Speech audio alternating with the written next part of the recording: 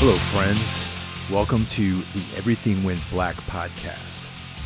If you listened to the episode from a few weeks ago, I did a book report, for lack of a better term, on the Adam Smyers novel Knucklehead. This week, Adam joins us for a wonderful chat that we had. In addition to being an author, Adam is an attorney, martial artist, self-proclaimed mediocre bass player, and that remains to be seen because I haven't actually heard any of his music. His debut novel is available on Akashic Press, and there will be a link in the show notes to where you can pick up his book.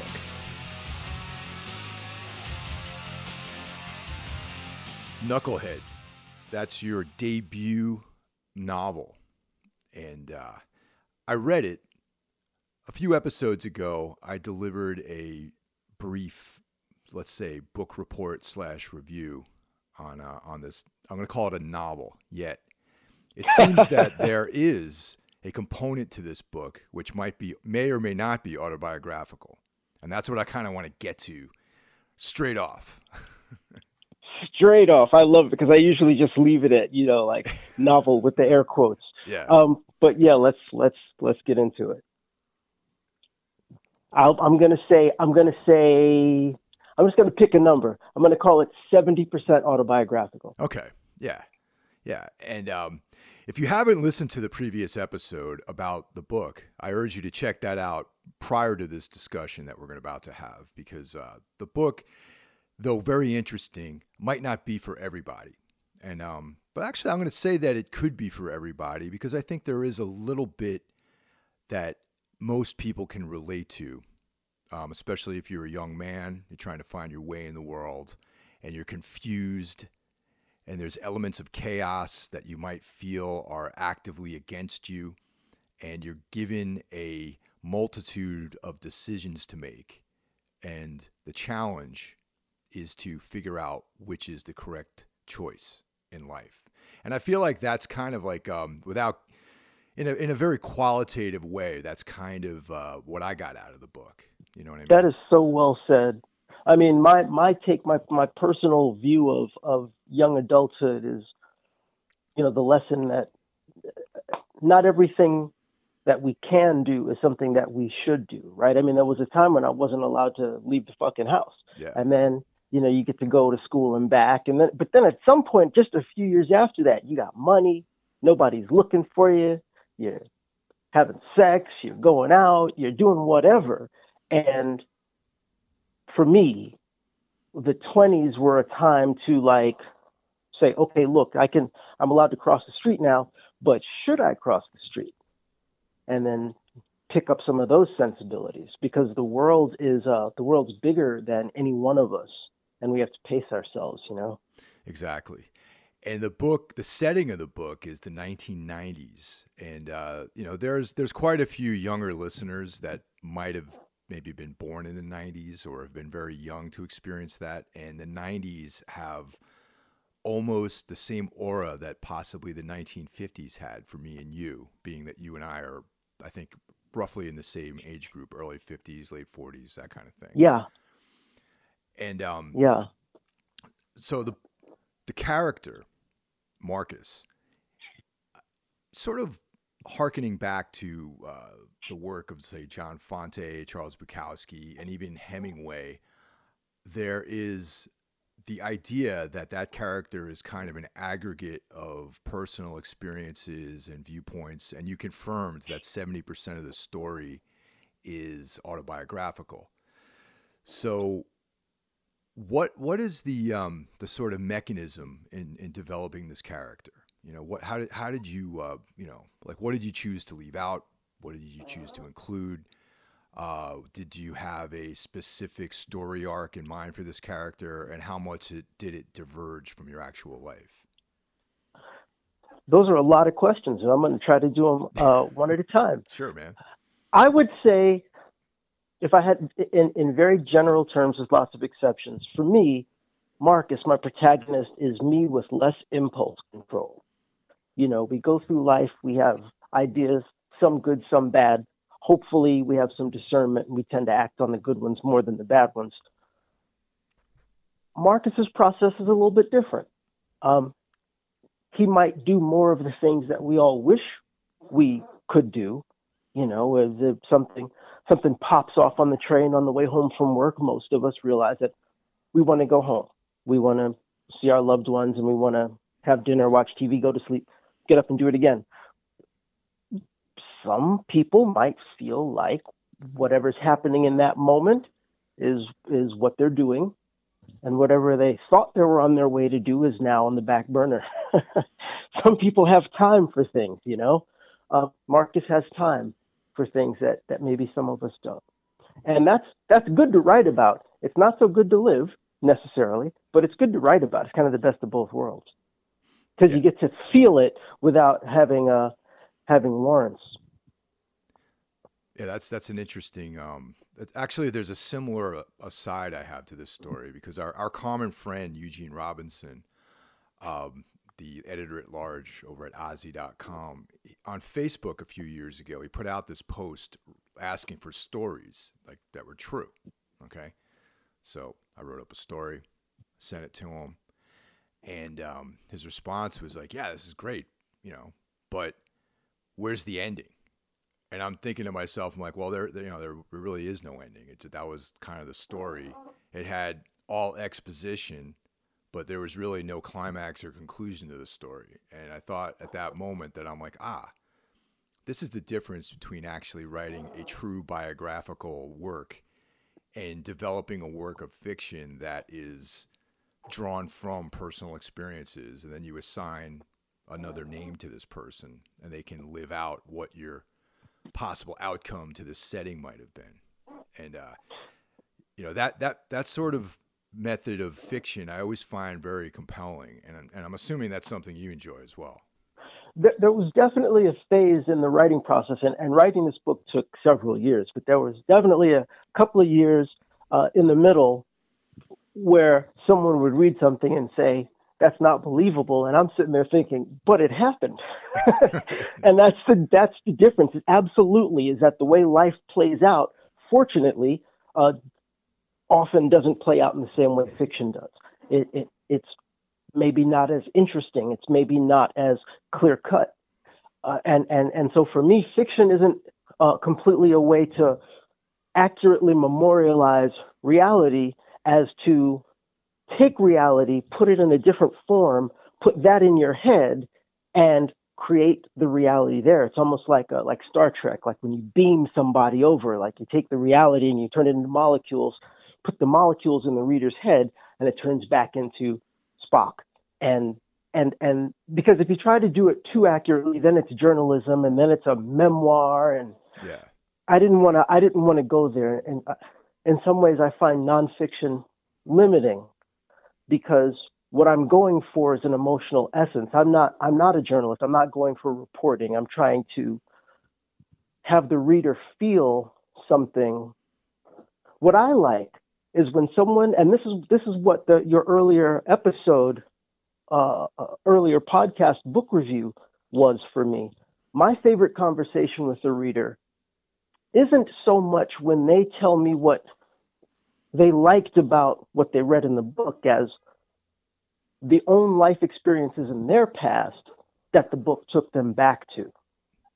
You know, someone's feeling loss or outrage or panic or joy in something I've written, and it takes them back to that point in their lives. And when they meet me, they tell me about that time in their life. That means I successfully communicated my reality, my experience into their head in a form that they can feel on a very deep level. It's not intellectual, you know? Yeah.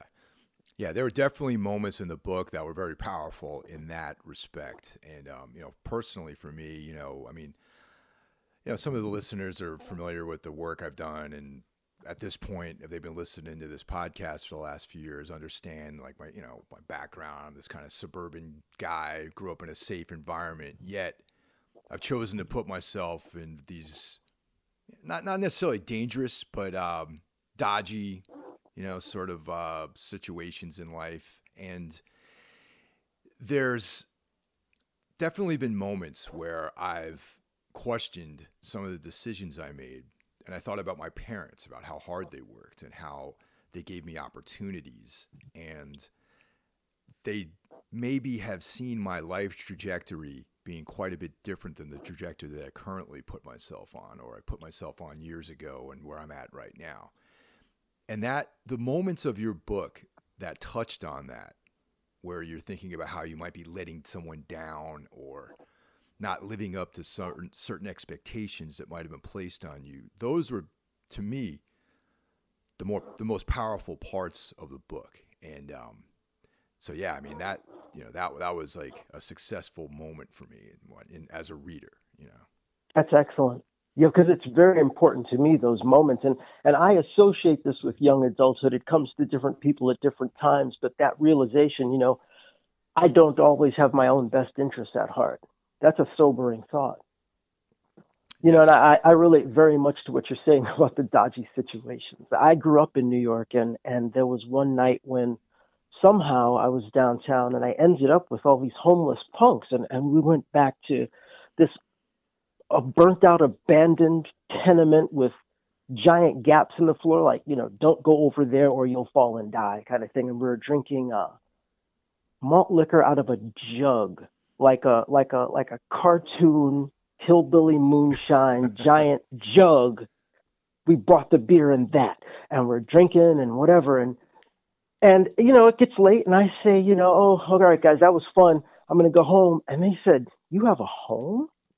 And they were stunned, like that I had some place to go to. And I remember skateboarding back out of the village, skateboarding uptown as fast as I could, and feeling this gratitude that, yeah, I could go have my adventures, but then I could go home, and they couldn't. And, I don't know what it was that pulled me to that side, to that world. It might just be the knowledge that it's there, right? I mean, if you're safe and insulated and educated and comfortable and privileged, but you know that there's something on the other side of the veil, certain kinds of people are going to want to see that, Yeah, absolutely. Yeah. But also it's good to keep in mind is that when you're spectating in these other worlds, that sometimes there's consequences to that. And, when I was 19, I learned that, I had some trouble in the law. I was 19 years old, involved some violence, and I ended up in jail one night. And I spent the night in jail. It happened to be Super Bowl weekend, so they couldn't find a guy to come and post, bail for me. And I was living in Boston at the time, which is one of the most violent cities I think I've ever lived in. And I had to stay in jail for 14 hours before somebody came and got me, to get me out. I had the money for bail. I didn't have to tell my parents or anything, and I just walked out 14 hours later. And the idea of like, I have to tell my parents that I'm in trouble with the law. I didn't know what my future was going to be like. I didn't know what the consequences were. But it was quite a sobering thought because, like, up until that moment when they put cuffs on you, you think you're James Dean and, you're living out this movie and everything's cool and, check this out. And then suddenly you're in jail with real criminals and your future is like, you want to say, hey, look, man, I'm not this kind of guy. But the cops are like, yes, you are, because you're here. You were 19? I was 19 years old, man. Yeah. Yeah. And the cuffs come out, man. It's really, that's a moment. Yeah. And I feel like all of those recollections came back to me when reading the book. And, it's, you have to make decisions to decide, okay, well, do I want to live up to my potential or do I want to, go into this underworld, Those crossroads, and as alien as that night in jail might have felt, like the idea that you could be quite used to it by now. Mm-hmm. There are those guys, if you watch Cops or something, they see the patrolman getting out and they're already assuming the position and they're like arguing the case. They're putting their hands behind their back. Oh man, she started it. And, they weren't always that way, but repetition, you'll get used to anything. And so that's a hell of a crossroads in life. Is like, is this going to be my one story, or is this going to be the first, and then I'm going to become a veteran of this? Like, Yeah, that's a hell of a commitment. And it dragged on for like a couple of months because of the whole process of going to court and all this other stuff, Yeah.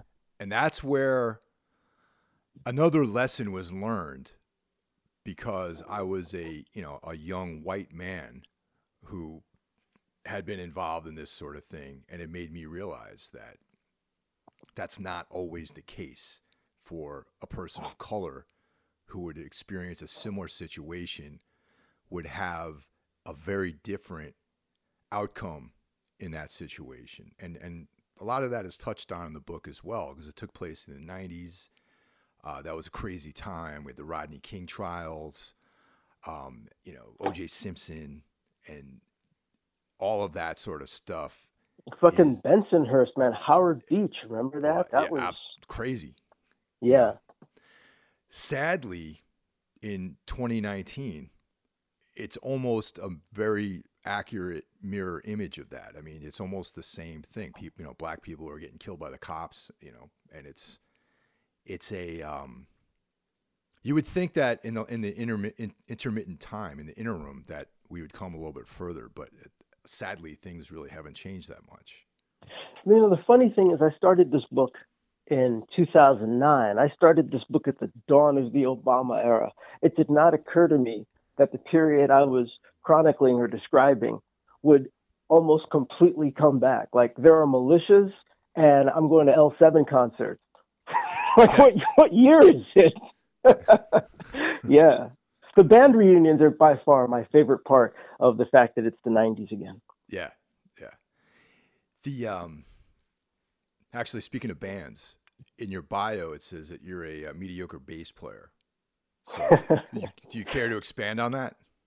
Well, yeah, I love the bass. I'm definitely a bass player at heart. It's funny. Once I picked up the instrument, I realized I flashed back on every stereo I'd ever had with the bass knob dialed.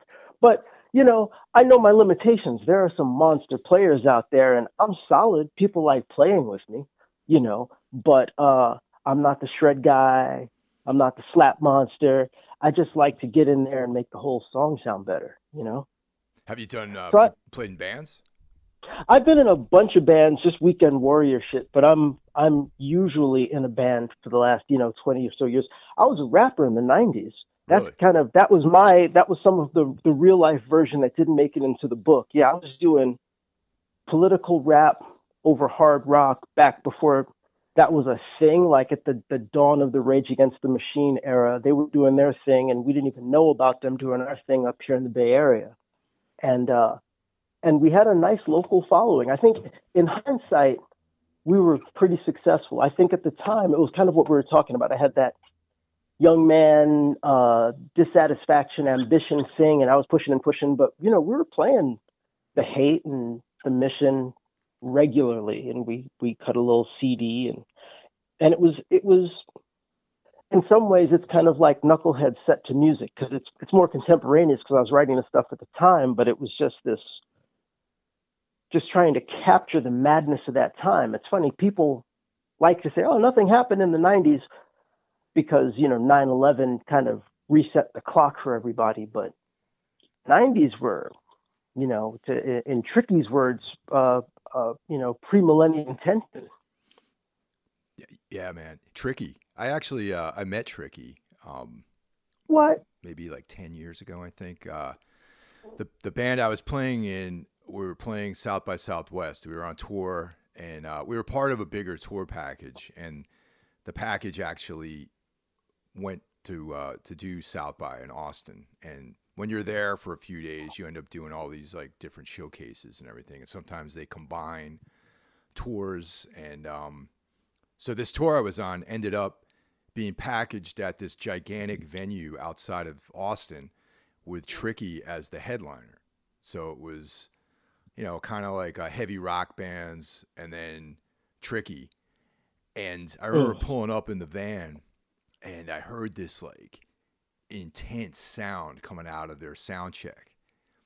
And it was like bass that you've could only be manufactured by a machine. You know what I'm trying to say? Like it was like samples and live drums and bass and, you know, backup singers and all this stuff. And I see Tricky outside, like shadow boxing and stuff, you know, and I'm like, man, that's fucking Tricky from Massive Attack, you know, and it was pretty awesome. And the show was great. He checked out our band. He hung out with our drummer. Unfortunately, I was doing the business end of things, and I couldn't really do a lot of hanging out that night. And he totally crushed his set, man. And I've always been a huge fan. I love Massive Attack, and I think Tricky's like an incredible performer, man. He was largely the soundtrack of that time for me. Trip hop happened just at the right time for my sensibilities. I was right there. And I'm so glad he's still around, because that sound, man, some good shit came out of the 90s. You ever share a bill with Girls Against Boys? I never have. I've seen them play about, it's got to be like 15 times though, man, because they were always touring throughout the 90s, and then they were always on tours with bands that I wanted to see. Like I saw them with Helmet, I saw them with the Jesus Lizard, I saw them with a bunch of, and I thought they were interesting, man, because they had the two bass players. And being a bass player, I'm sure you appreciated that. They kind of took this like post-punk thing and made it like abrasive, and they had a lot of different elements in their music. You know, one of the bass players is my publisher. I didn't know that. Akashic Press. Johnny Temple is Akashic. No way. Yeah. Interesting. So there was a huge. I think the music lit thing was part of that instant chemistry and that symbiosis, because for me they're linked, you know. I mean, just art is art, and I think I'm happiest when I'm hanging out with a bunch of different kinds of artists, because then you're not hung up in the overly technical, you know, trying to define what you're doing, but just like we're all on this artistic path in different ways.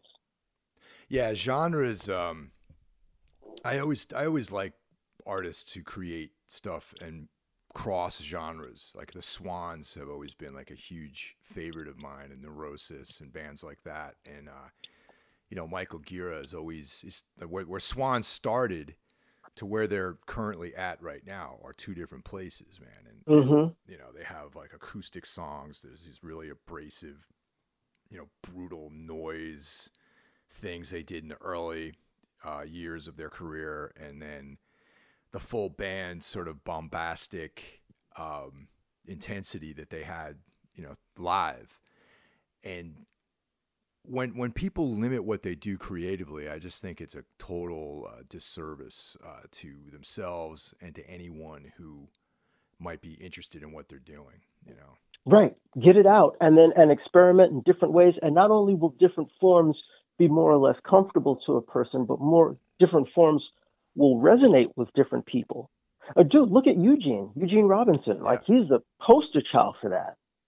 You know, Eugene's been a huge influence on me, man. And, you know, I first, obviously, through music, I discovered him, you know, Oxbow. And he's been on this show a couple times, and I interviewed him for the Gimme Radio podcast I do, which is a weekly thing I do, which a lot of you guys out there probably listen to.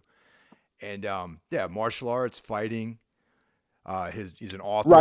Writing. Yeah. You know, you know, he works as an editor. It's like every aspect of, like, he's a fully expressed person. Exactly. Ivy League educated, and will choke a fool out from the stage. Exactly. Like he's the whole package. You asked me, you know, how I met him, and it's funny because there are so many like near misses or false starts. I can't even really identify the actual beginning. I think my wife got me a copy of Fight. Yeah. I think the full title is Everything You Want to Know About Ass Kicking Without Getting Your Ass Kicked. Exactly. That's the one. And that book spoke to me like an intelligent discussion of combat. You know, there are a lot of those out there, but that one was for me. And then at some point, you know, discovered maybe it was you know, Knuckle Up or something on YouTube. But at some point our paths crossed, and I showed up to help out with the video, the first video off of their current album. I think the song's called "A Cold, Well-Lighted Place." Yeah. So I feature in that, so that was fun. Sat in with him and Nico at a set at the Chapel a little bit after that, and then he was good enough to write a blurb for Knucklehead. But the funny thing is that we went to high school together, but he was a year ahead, and I didn't even know it. I didn't even So he comes from the same time and place, but he made some different choices than I did too, and he got to see Bad Brains and stuff because he wasn't scared to go to CB's. Yeah, man, definitely. And when he was editor-in-chief of he was editor. I don't know if he was editor-in-chief of a magazine called Code in the 90s. Mm-hmm. That was I was a fan of his without even knowing it, because it was a magazine that, like, the target demographic was educated middle-class brothers, and not a lot of those. So I still have every issue somewhere down in my garage, and I was just a big fan. They had it spoke to me. It spoke to me in a way that probably a lot of people take for granted, and fortunately in ways that I'm starting to take for granted, because my book came out at a time when it's not in a vacuum. There are all these other works coming out. I'm part of it. Knucklehead is part of a literary tradition that goes back to Baldwin and Wright and Gaines and beyond that. But right now, in something of a golden age with Blackish and all of the heavy books coming out, heavy being one of them, movies, TV, literature, Black voices are becoming more diverse and getting more airtime, and I think we're supporting each other, and it's a beautiful thing, and I'm super psyched to be a part of it. So I guess you grew up in Brooklyn then, right? That's where Eugene's from, out sort of. No, I grew up in Manhattan. I grew up in Midtown. Oh, okay, all right, gotcha. All right, yeah. Wow, that's well. Anyway, I didn't mean to pull you out of that, but I was thinking to myself, I'm like, wait, Eugene grew up here, and blah blah blah. All right, okay. So you grew up in Manhattan. Yeah. I grew up in Manhattan, and this relates to a couple of things, because you were talking about young men and choices. When I was a kid, I'd be walking to school. I'd be walking downtown to go to school, and there was this kid who would be walking past me most days, walking uptown, presumably to go to school. I didn't like this kid, little skinhead. I don't know, what were we, 13 or some shit. Didn't like this kid. Didn't know him. Had never talked to him. But we would eyeball each other, man. Like, most days as we passed each other on the street, we'd mad dog each other a little bit. And I was kind of thinking it's only a matter of time until we just throw our books down and just settle it without a word, because that's how it is, right? Yep. So I had this friend who I played Dungeons and Dragons with, and named Cal. One day I go to Cal's house, and he's like, "Oh, hey, there's another buddy here to play D&D with us. This is my friend, and it's the kid I don't like." Oh, wow. and he says, "Oh, this is great, man. It's great to meet you. You know, me and this guy, we didn't like each other. It was only a matter of time until we just threw our books down and just had it out right in the street." And we were good friends after that. And that kid was Harley Flanagan. No way, man. Wow. Way. Okay. We were his nerdy friends, right? So he would come play D&D for a couple of hours and then do God knows what. I now know what God knows what was. Oh, yeah, definitely. Fucking hanging out with Andy Warhol and Joe Strummer, and, but, well, it was still light out. Sometimes he'd come hang out with us.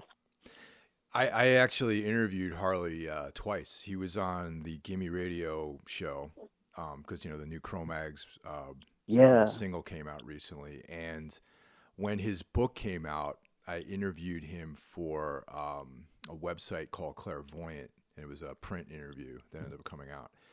And what a fascinating guy, man. And did you read his book, Hardcore? No, but I'm looking forward to it, yeah. It's great, even if, you obviously grew up in New York. It seems like you're. I didn't confirm this with you, but are you you mentioned the Bad Brains, but are you in general a fan of that era of music, of hardcore? My tastes are varied and they don't go deep, but yeah. Yeah, I mean, I got to be honest. I'm not a big New York hardcore fan, but I like certain bands, and I like the Cro-Mags. Right, exactly. And The Bad Brains, though hailing from D.C. originally, are the sort of adopted New York hardcore, luminaries, I guess. But Right. that book, though, that the hardcore book that Harley wrote, is a great story. Has a straight up biography, but also gives a travelogue of like the early days of New York City, and not specifically just about hardcore music. It just talks about living in New York, and especially you being a native of this city, when you come back here, you see how things have changed and all this stuff, and that's chronicled very very very well in Harley's book, and it exists as a document of that time, I think, as well as a biography of a guy who is someone that can be credited for architecting a whole style of music, really. I'm really looking forward to reading it now, because the New York that is no longer visible is near and dear to my heart. The last book I read about that was called Hypocrite in a Poofy White Dress by my friend Susan Gilman, and she really captured like the uptown vibe. But I'm guessing Harley was more the downtown vibe. Yeah, definitely. Yeah, like the Village and Lower East Side, yeah. that kind of thing. Oh, that's going to be nice. Yeah, what's this other book that you were talking about? Right. Hypocrite in a Poofy White Dress. It's about a girl who grows up on the Upper West Side before it was the Upper West Side. Okay. Before it was gentrified, and in fact during that process and some of the tensions that came of that. But it was one of the first parts of old New York to kind of get paved over. It's funny because living there, it's got to be different for you. I go back a few times a year, and I see the changes, or I don't see the changes, because for years I was kind of in denial. And when I go home, I would just superimpose my memories on top of what my eyes were seeing. And there was a specific corner I called the 7-Eleven, decades after there stopped being a 7-Eleven there. God, who knows what they sell? They sell mustard sandwiches there. I don't know what they sell there, but it was the 7-Eleven. And slowly, I've been letting in the new reality. The funniest part is when, I'm outside and there's an outdoor table full of kind of precious-looking young people, and they're sitting at the outdoor table eyeballing me, and I can remember watching a guy take a shit right on that corner. Yeah. Yeah, those are the kinds of things that people would be completely blown away by, those details. Yeah, we should have just like little plaques, a guy was stabbed right here. But I'm that guy now. I'm like, oh, that's great. I remember I got a gun pulled on me there. Oh, I miss New York. But there's got to be a sweet spot. There's got to be a balance between, Escape from New York and Disneyland. There's got to be. And I heard that in that process, there was a sweet spot sometime. I left in the early 90s, but apparently maybe late 90s, it had enough grit to be interesting, but you wouldn't necessarily get stuck with a dirty hypodermic needle either. Yeah, I think you're right about that, because I definitely don't want to be living in the environment that Travis Bickle lived in either.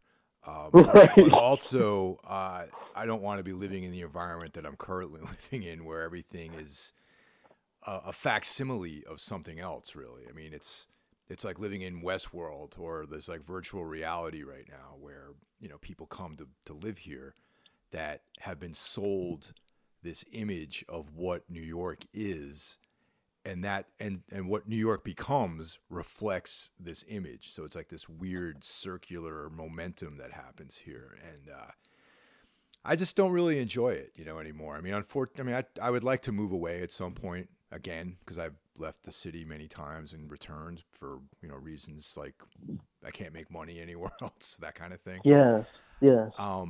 But yeah, it's a very very strange environment right now, and you just encapsulated it perfectly, and it gave it a name for me, because now I'm thinking of it as New York Land. New York Land.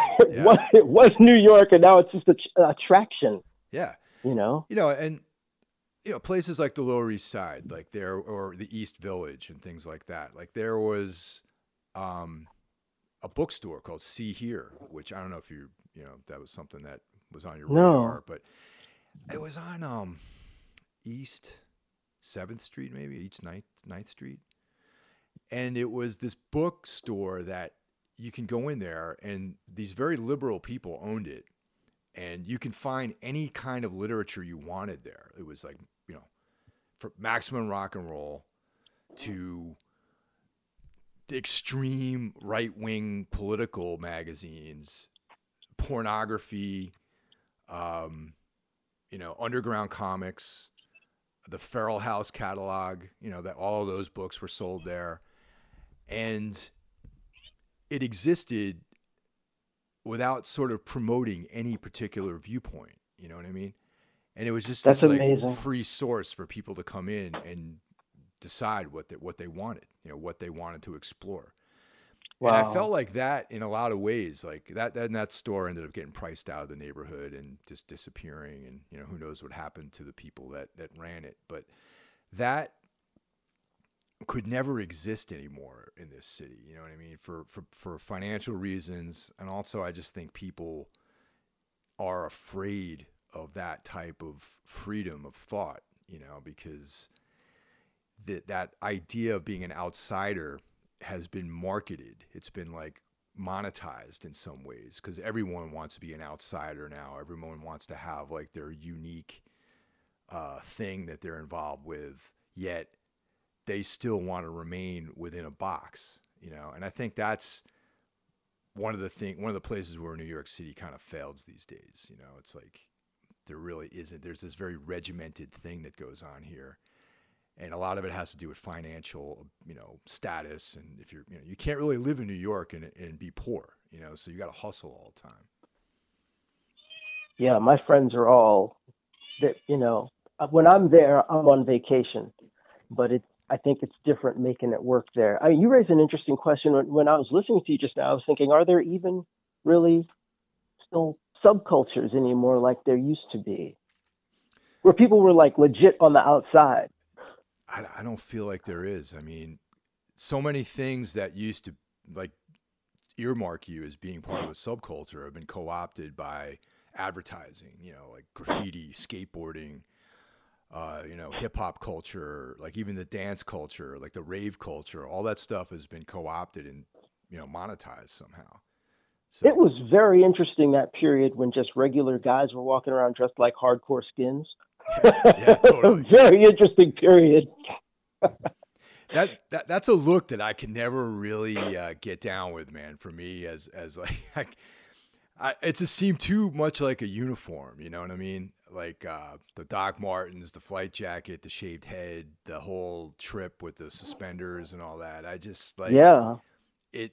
Whenever there's like a group identity, is when I start checking out. You know what I mean? Like yes. When there's like a uniform, it implies that there's like a uniform thought pattern that goes on within that sort of thing. And that's when I start getting suspicious about stuff, Yeah, I can relate to that. In your book, you make reference to studying karate. So we've been hinting at martial arts. So are you a regular practitioner? Do you get involved in any kind of style of martial arts? Not like I used to, but I was heavy into karate for many years. My dad was a boxer. So, I mean, when your dad's a boxer, you're a boxer. Mm-hmm. And found my own way in the Japanese styles in college, and trained for many years at World Seido Karate Organization. Oh, cool. It's, on 23rd is where the headquarters currently is, and trained there until I left New York. And some years after that, a Bay Area branch opened, so I trained there for many years. I'm still a member there, but to some extent, that's a young man's game. For me, the math has to do with healing. There was a time when, I could spar for hours and be kind of banged up and then go to sleep and wake up the next day. I was fine. It was like being a werewolf. And now it's like, from time to time, whether it's the mosh pit or the dojo, I need to ask myself, is this worth becoming the story of how I got a bad shoulder? Yeah, totally, and sometimes the answer is yes, right? But I have to ask myself that. Yeah, that's. I noticed the recovery is something that is harder to come by these days. I mean, I train regularly, Muay Thai, and I used to do more. I used to grapple a lot, but that took a real toll on my body, man. That I still have injuries from jiu-jitsu. You know what I mean? Oh, that's funny because they swear you won't get hurt. Oh no, every man, you know that's true. They're like, oh yeah, yeah, you know, it's you know, you get real like you get the lasting injuries. I think from jujitsu, like joint tears, stuff like that. Unless you're like fighting, like straight up, like doing pro kickboxing fights, or you're risking head trauma. I feel like most of the injuries you're going to get from Muay Thai are like soft tissue damage. You know what I mean? Like you're going to get like Hmm. bruised up and, you know, little aches and pains. But, you know, you're not really getting blasted in the face too many times, like unless you're actively competing, you know? And, Yeah. but yeah, man, I got like bad knees, bad shoulder, bad elbow, all that stuff from jiu-jitsu basically. And, like I still enjoy doing it. I just right now I taking an extended break from grappling for that reason. I have to I heal. hope you can heal all of those up. You know, one last good healing because yeah, where I'm at is I'm just trying to plateau. I'm trying to do enough so that I'm still fit and able to live my life and alert and capable of taking care of myself, whatever. But not to the point where like I'm almost like over sharpening a blade. Like at some Yeah. point you're just wearing it down. No, totally. But the lessons are still there. And I think about, just in my life how um, I do a lot. I'm a busy person and I tend to follow through with things. And I was thinking how a lot of that comes from, mixing it up with people, like having to go a set amount of time with somebody bigger and stronger than you. This Yeah. you acquire a certain set of expectations or something, and I do that now, and I owe so much of it to karate. It's really just, I don't think it's an end. I think it's a means. Yeah, definitely a lifestyle. I think once you start training in whatever form or whatever thing you decide to do, it's an incorporation into your life, and also you gain a certain level of calmness from all that stuff. Like a lot of it is like what you just described, you know. Like you can Totally. yeah, you have this sort of by having to go with into rounds with people, like at the end of that, you're calm, and you can Yes. apply that stress response to other things in life. You know what I mean? Yes. Yeah. And I think having tried oneself is important. I think a lot of what's going on with young men is that they don't know. They don't know what they actually can do when it comes down to it, because culturally we don't really have that. We don't have, manhood training. There isn't like a bar mitzvah for everybody. You say, okay, well, you're not a kid anymore, but you're not a man either, so go out and prove yourself. And it's nice to, in a structured way, test your limits and see what they are, because then and you don't have to test them on the street. Yeah, man, I can go on and on about this. I mean, in some of my surlier moments, I remember having these discussions with people and just being like, you know, back when we were hunters and gatherers, they would just put you in the woods and you had to either kill a bear or be eaten by it. And that's why there's so many fucking weak people around us, you know what I mean? 'Cause they Don't get you survive. started. Yeah. There's more of that if you want to get me really started. But yeah, I think it's important to have some sort of initiation into the real world, and for some people, it's mixed martial arts, mixed martial arts, wrestling, and it doesn't. I think it's important to embrace the physical world in that where that allows you to, and the controlled environment, sort of prevents you from really getting hurt or hurting another person. You know what I mean? Yeah. I got a buddy who kind of did that for his young man, but the centerpiece was public speaking, which is probably as terrifying for some people as a physical fight is for others. And so he just kind of made him face this thing, and then he did it. Yeah, that's something that's really tough to do, man. To get in front of a group of people and speak with their eyes are upon you, and doing it in this setting where you're talking into a microphone and you're comfortable, and I got like a cup of coffee here, I'm wearing flip flops, and everything is like nice and mellow. is worlds apart from standing in front of a group of people and trying to express yourself. You know what I mean? That's a Yeah. completely different trip. Yeah. The section of your book where you talk about the ministry show, was that true, or was that an aggregate of several different shows? I love Ministry. I've been to a couple of shows. That was mainly a zombie show. That was Ah, mainly a Rob Zombie show, but for the time period that was supposed to be happening in, it didn't work. interesting. So yeah, I've enjoyed some Ministry shows. I lost my fucking mind at a Rob Zombie show at the Fillmore. Yeah, they Rob Zombie and White Zombie in general. I think that's another guy who has started in one place and has continually changed over the years. And Yeah. you know, I don't like all of the material. Some of it I enjoy, some of it I don't. Some of it's like I think it's cool. Some of it, you know, whatever. It's personal tastes. The one thing I have to say, and I'm going to make a hard stance on this, is I do not enjoy his films, unfortunately. Ah.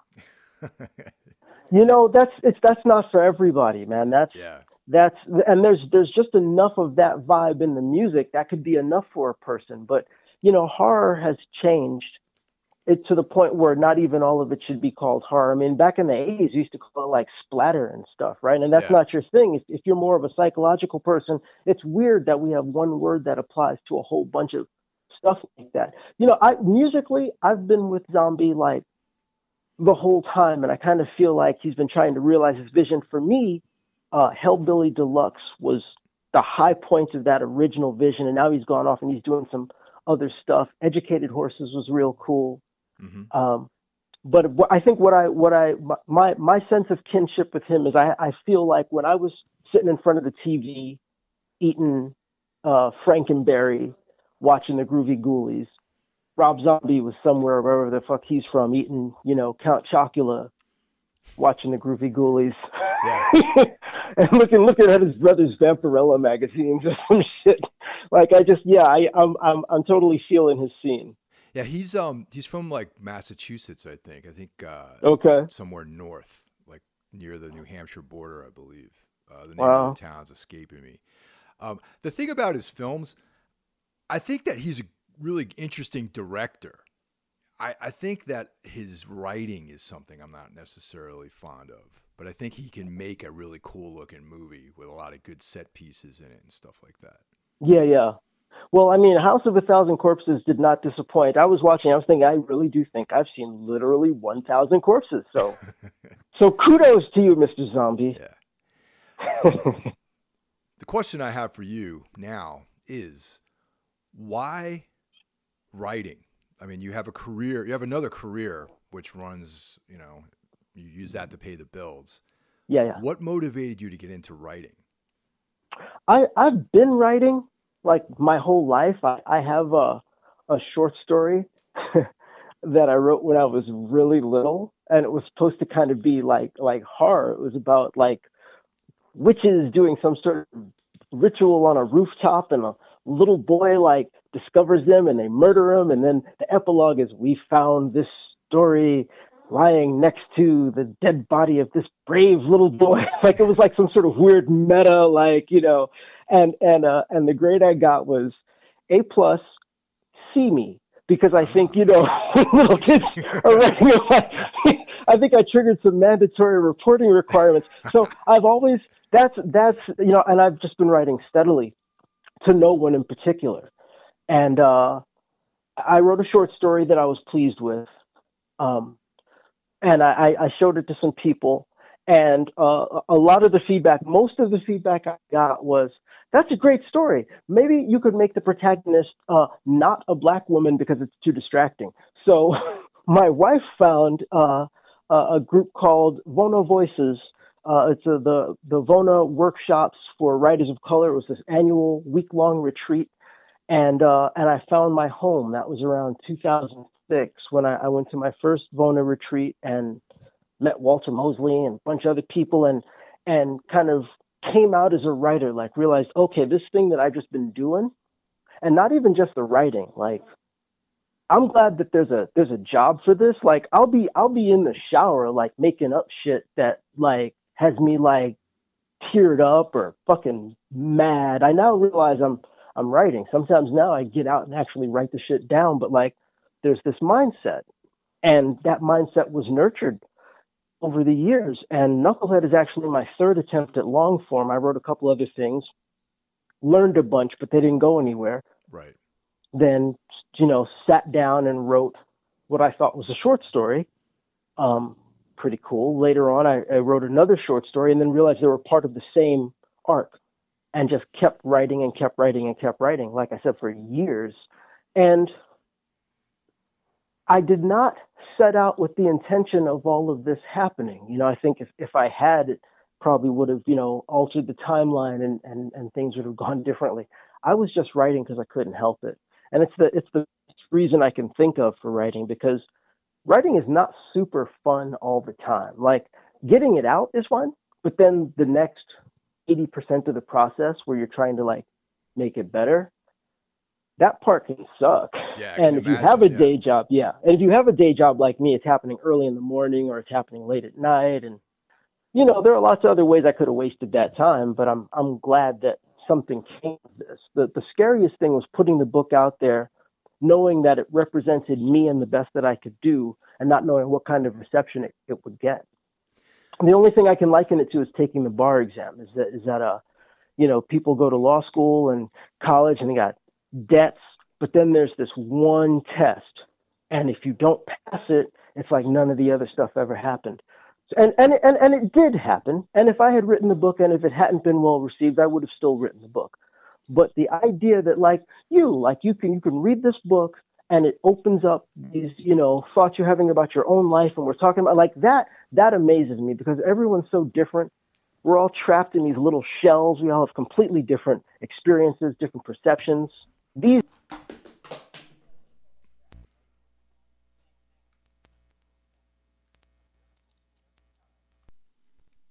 Hello, I just lost you for a second. Yeah, sorry about that. Oh, okay, I just had that's all right. Little technical thing here.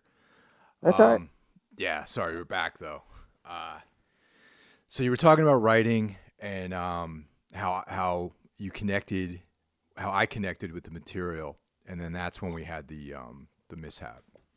Well, yeah, just that it astounds me every time a person's able to take a nuanced idea and convey it to another person. We have a hard time with crude ideas, but that's why it takes years and years to get something in a way that other people can appreciate.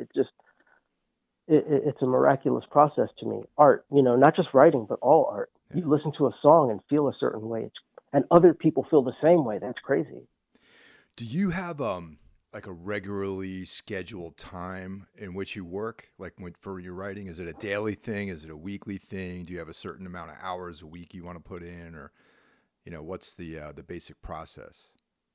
It depends on where I am with a given project. Like right now, where I'm revising stuff, I kind of do it when I feel like it. When I'm deep into the production phase, when I'm trying to get the pages together, it'll be more structured, and it's usually first thing in the morning. I like having written kind of more than I like the actual writing. It's like dieting or something, right? So if I can walk around saying I wrote 2 pages today, then I like to reap those benefits as much of the day as possible. And also it's just when I have time, when I'm done with my day, I there's not as much there, right? So I like to get up early and get the good stuff out. I was quite disciplined by the time I finished Knucklehead, but I haven't always been. I'd say some really good advice that I got from Walter Mosley, in fact, when he was speaking to our group at Vona, was that one of the benefits of a regular scheduled time is that you start to condition your brain to go to that place faster. Because like I was saying before, it's not intellectual, right? I'm coming from a deep, deep place, and I'm trying to speak to someone else in a deep place, and you have to go there. It's like a trance is too strong a word, but it's not just regular walking around state of mind, and doing it regularly at the same time of the day. And I think Walter might do it 5 or 7 days a week at the exact same time. Is your brain starts to expect it. It's like, okay, we're going to get deep from 4 to 5. And you have more productive sessions when your brain is already there waiting for you, Yeah. Walter Mosley, detective fiction character, easy. I can't remember the name of the character. Man. Rollins. That's it. Yeah. Easy Rollins. There you go. Okay. Yeah, I'm like, man, well, I feel bad that I couldn't remember the character's name, but I remember reading some of the material like several years ago. Interesting. And his crazy friend Mouse, who was a heavy influence on me, and hopefully by that I mean my writing. But Mosley also wrote a couple of books that were a huge influence on me in terms of Knucklehead. Always Outnumbered, Always Outgunned was the first, and I think there was a follow-up, and this is about a completely different protagonist, Socrates Fortlow, I think his name was, who started with nothing and like homeless, and builds a life, and it's painstaking and agonizing and minuscule steps, and you're just with him. And for those of us who have had to start over in life from time to time, I find it to be inspiring. Just the anatomy of starting over. Yeah, it's grueling, but it's also very inspiring. I should check that one out. What's it called again? Yeah, Always Outnumbered, Always Outgunned. Yeah, that one sounds interesting. It sounds like it's something that would fit into the kind of mindset I'm trying to create here. Definitely. Yeah.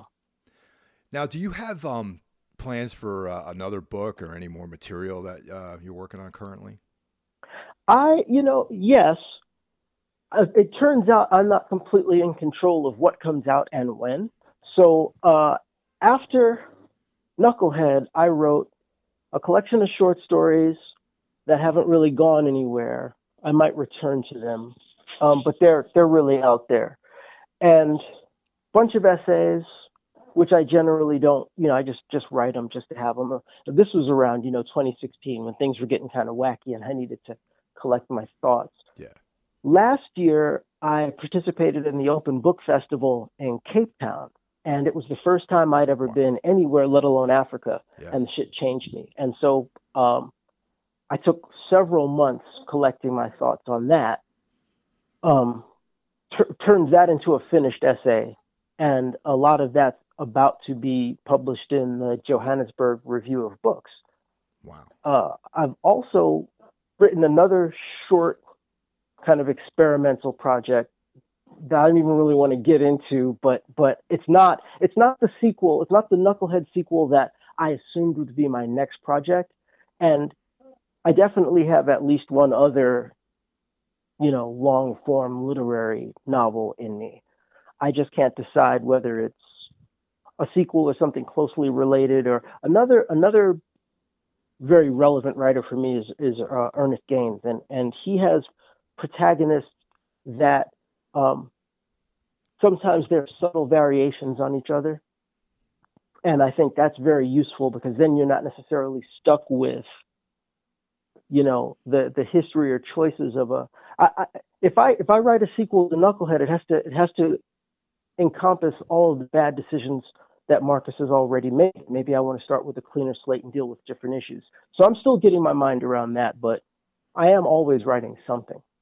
Oh, that's great, man. Yeah, that's I guess like when you stop writing is when you cease to be a writer. So yeah, that's how I feel about music too, man. It's like one of those things where, like related in some ways to the bad decision-making processes that we talked about earlier. There have been several moments in my life where I ran into people that I grew up with and they were like, "Oh, are you, you're still playing music?" I'm like, I get angry because I'm like, what else am I going to do? You know what I mean? Like, yeah, I don't know about you, but I can't stop doing this. You know what I mean? Even if there's no one out there listening to what I'm making musically, I'm still going to be doing it for myself, and I imagine that's the same kind of calling that writing has for you. And music, because for some time after the rap thing, I went through a period in the house where I would say, I'm gonna put away the home studio because we need the space, and I put everything away and we have lots more surface area. And then some little melody would come through my head or some concept, and I got to break everything out, and I'm the mad scientist in the lab, and everything's a huge. Now it's just out. Now just there's just a studio because I can't stop that. The writing is is more of a compulsive thing, but music is fucking fun. And Yeah. I just, every time I play a bass, every time I pluck a bass string, it makes me happy. Do you mess around with any of the software that we got out there now, like Pro Tools or GarageBand, and there's all this like easy drummer stuff that's out there that if you don't know anything about drum programming, you can still like make songs. All I've got is Audacity for just, I was just in a project where we would shoot tracks back and forth, and it's just a way of digitizing what I'm doing. I just bought a cable that's an instrument plug on one end and a USB on the other. That's the full extent of my, but I haven't messed with GarageBand, and I love live drums too much to really invest too much in non-live drums. Shout out to Tommy, my drummer. I'm glad he's must be happy to hear that you you still love live drums. Oh yeah, man, there's just nothing like it. Yeah, actually, I'm on the same boat, but writing material, demoing stuff, it's like for years people have been telling me about this thing called Easy Drummer, which I finally started using about 2 years ago, and it's mainly for songwriting. It's just if you want to make a demo, you can pull in like basic loops, like you got like a blast beat or like a double kick pattern or something, and it just helps you like actualize your ideas without having to just sit around with a click track going on the whole time, Oh yeah, no, I mean you're doing the real thing. Like you're doing the thing. I'm just fucking around. So yeah, I have a little drum machine that I'll play along to. Half the time, if I just kind of want to just improvise, I'll pull up a drum groove on YouTube and just play along with some rando. Yeah, that's cool. Which is also good experience because then you're playing with different drummers in a way. Yeah, totally.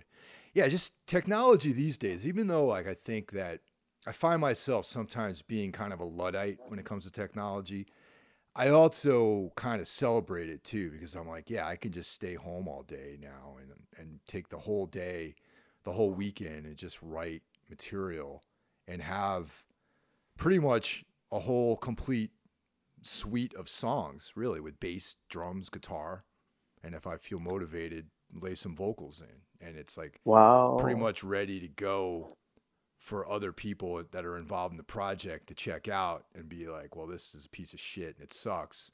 Or I like this one part over here, but let's get rid of the other part and maybe, do something different there or whatever. You know what I mean? Oh, it's definitely easier than it was back in the day when you were having to play somebody some weird, like some ambient recording where you're strumming and humming and you've got like a microphone next to you and they got to make sense of that. You can bring people into the vision more easily just completely by yourself. Yeah, the funniest thing is I remember like years ago in the 90s when it was like the early days of a band that I was playing in, and I was like, man, we need something to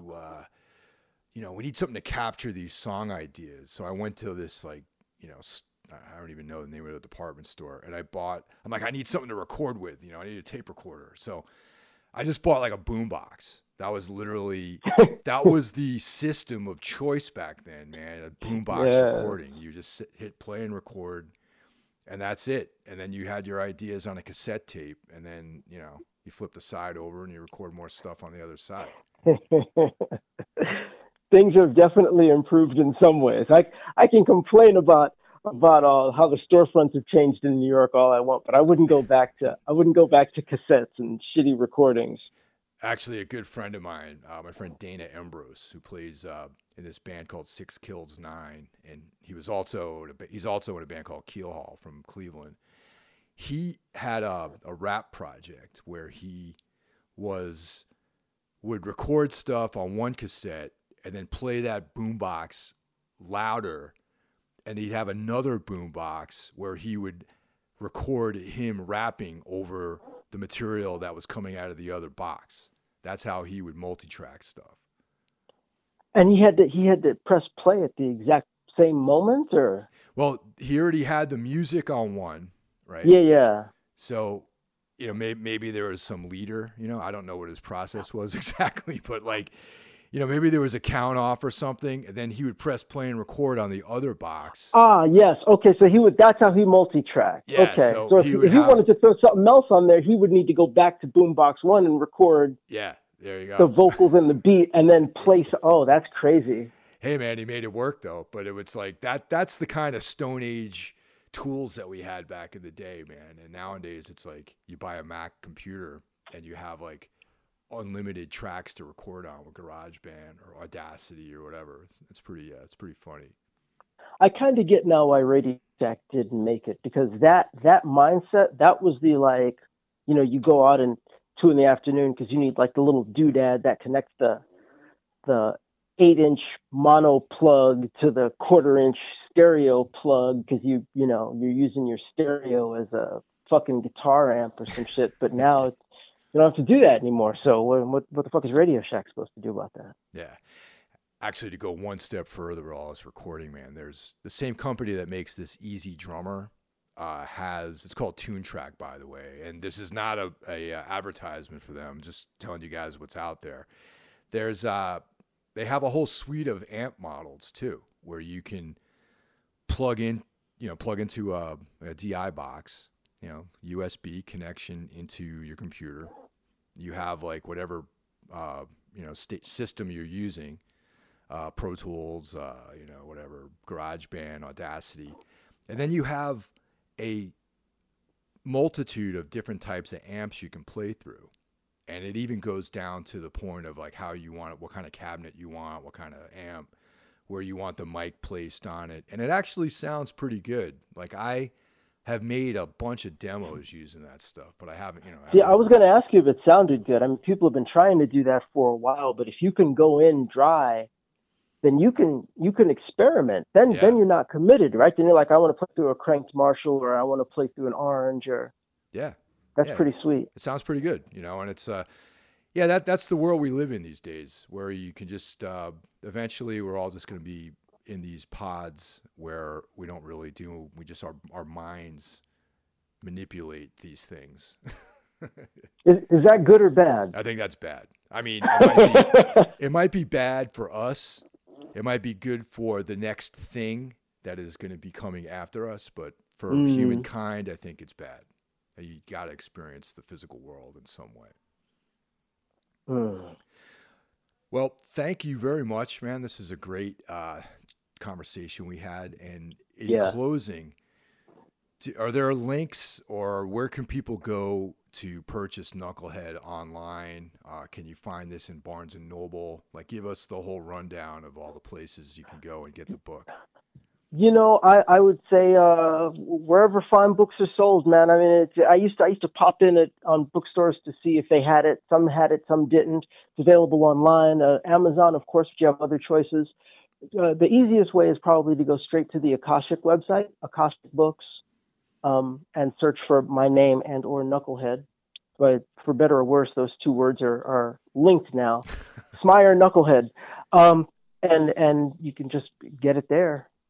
It's available on audio and Kindle. The audiobook, interestingly, was read by a man named Stephen Taylor. He plays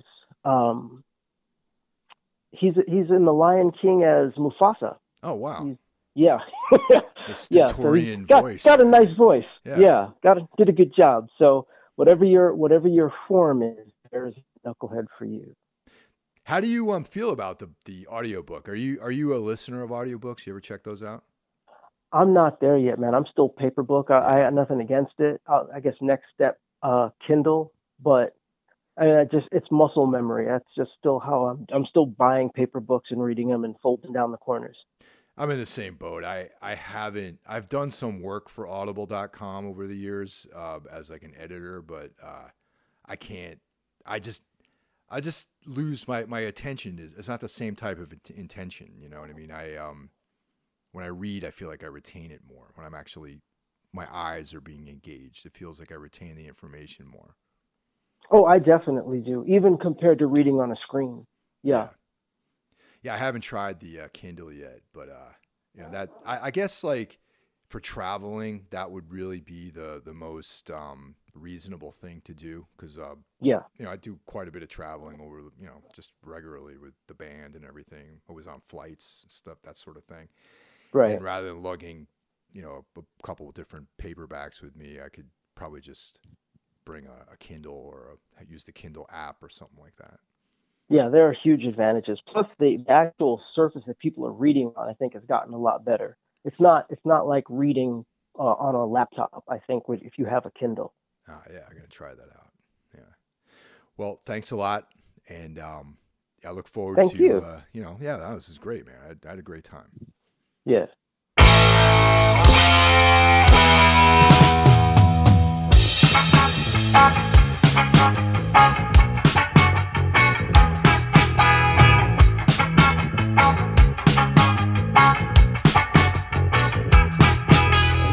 It wouldn't matter if you weren't my baby. It wouldn't matter if you didn't care. I only know I love you, lady. I gotta have you always near. And you gotta, I wanna, and you better. So we are get together, and you start off. You know I think you love it, the way you squeeze and hold me tight.